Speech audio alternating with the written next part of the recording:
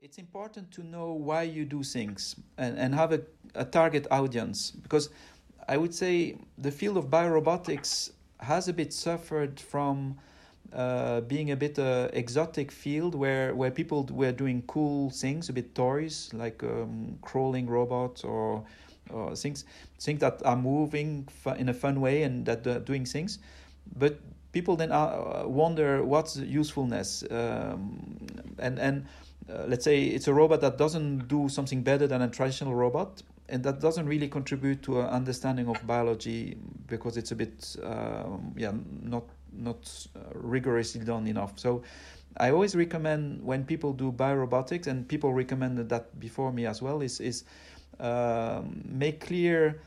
First of all, is what you do, is it a scientific purpose? Is the do you address a scientific question and you want to convince biologists?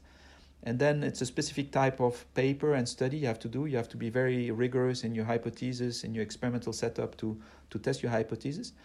And there's great work happening in biorobotics to have really a scientific goal, and that's wonderful.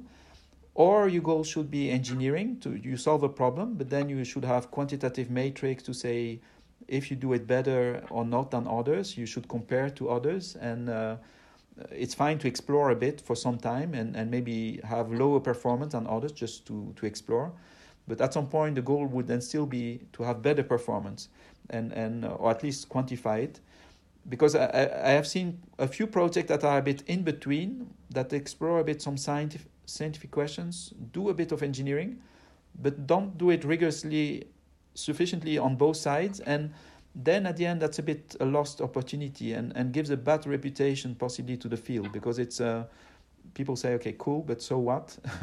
And then I have an impression. I think now it has changed, but at some point the field of biorobotics or bio-inspired robotics was a bit viewed negatively because of that.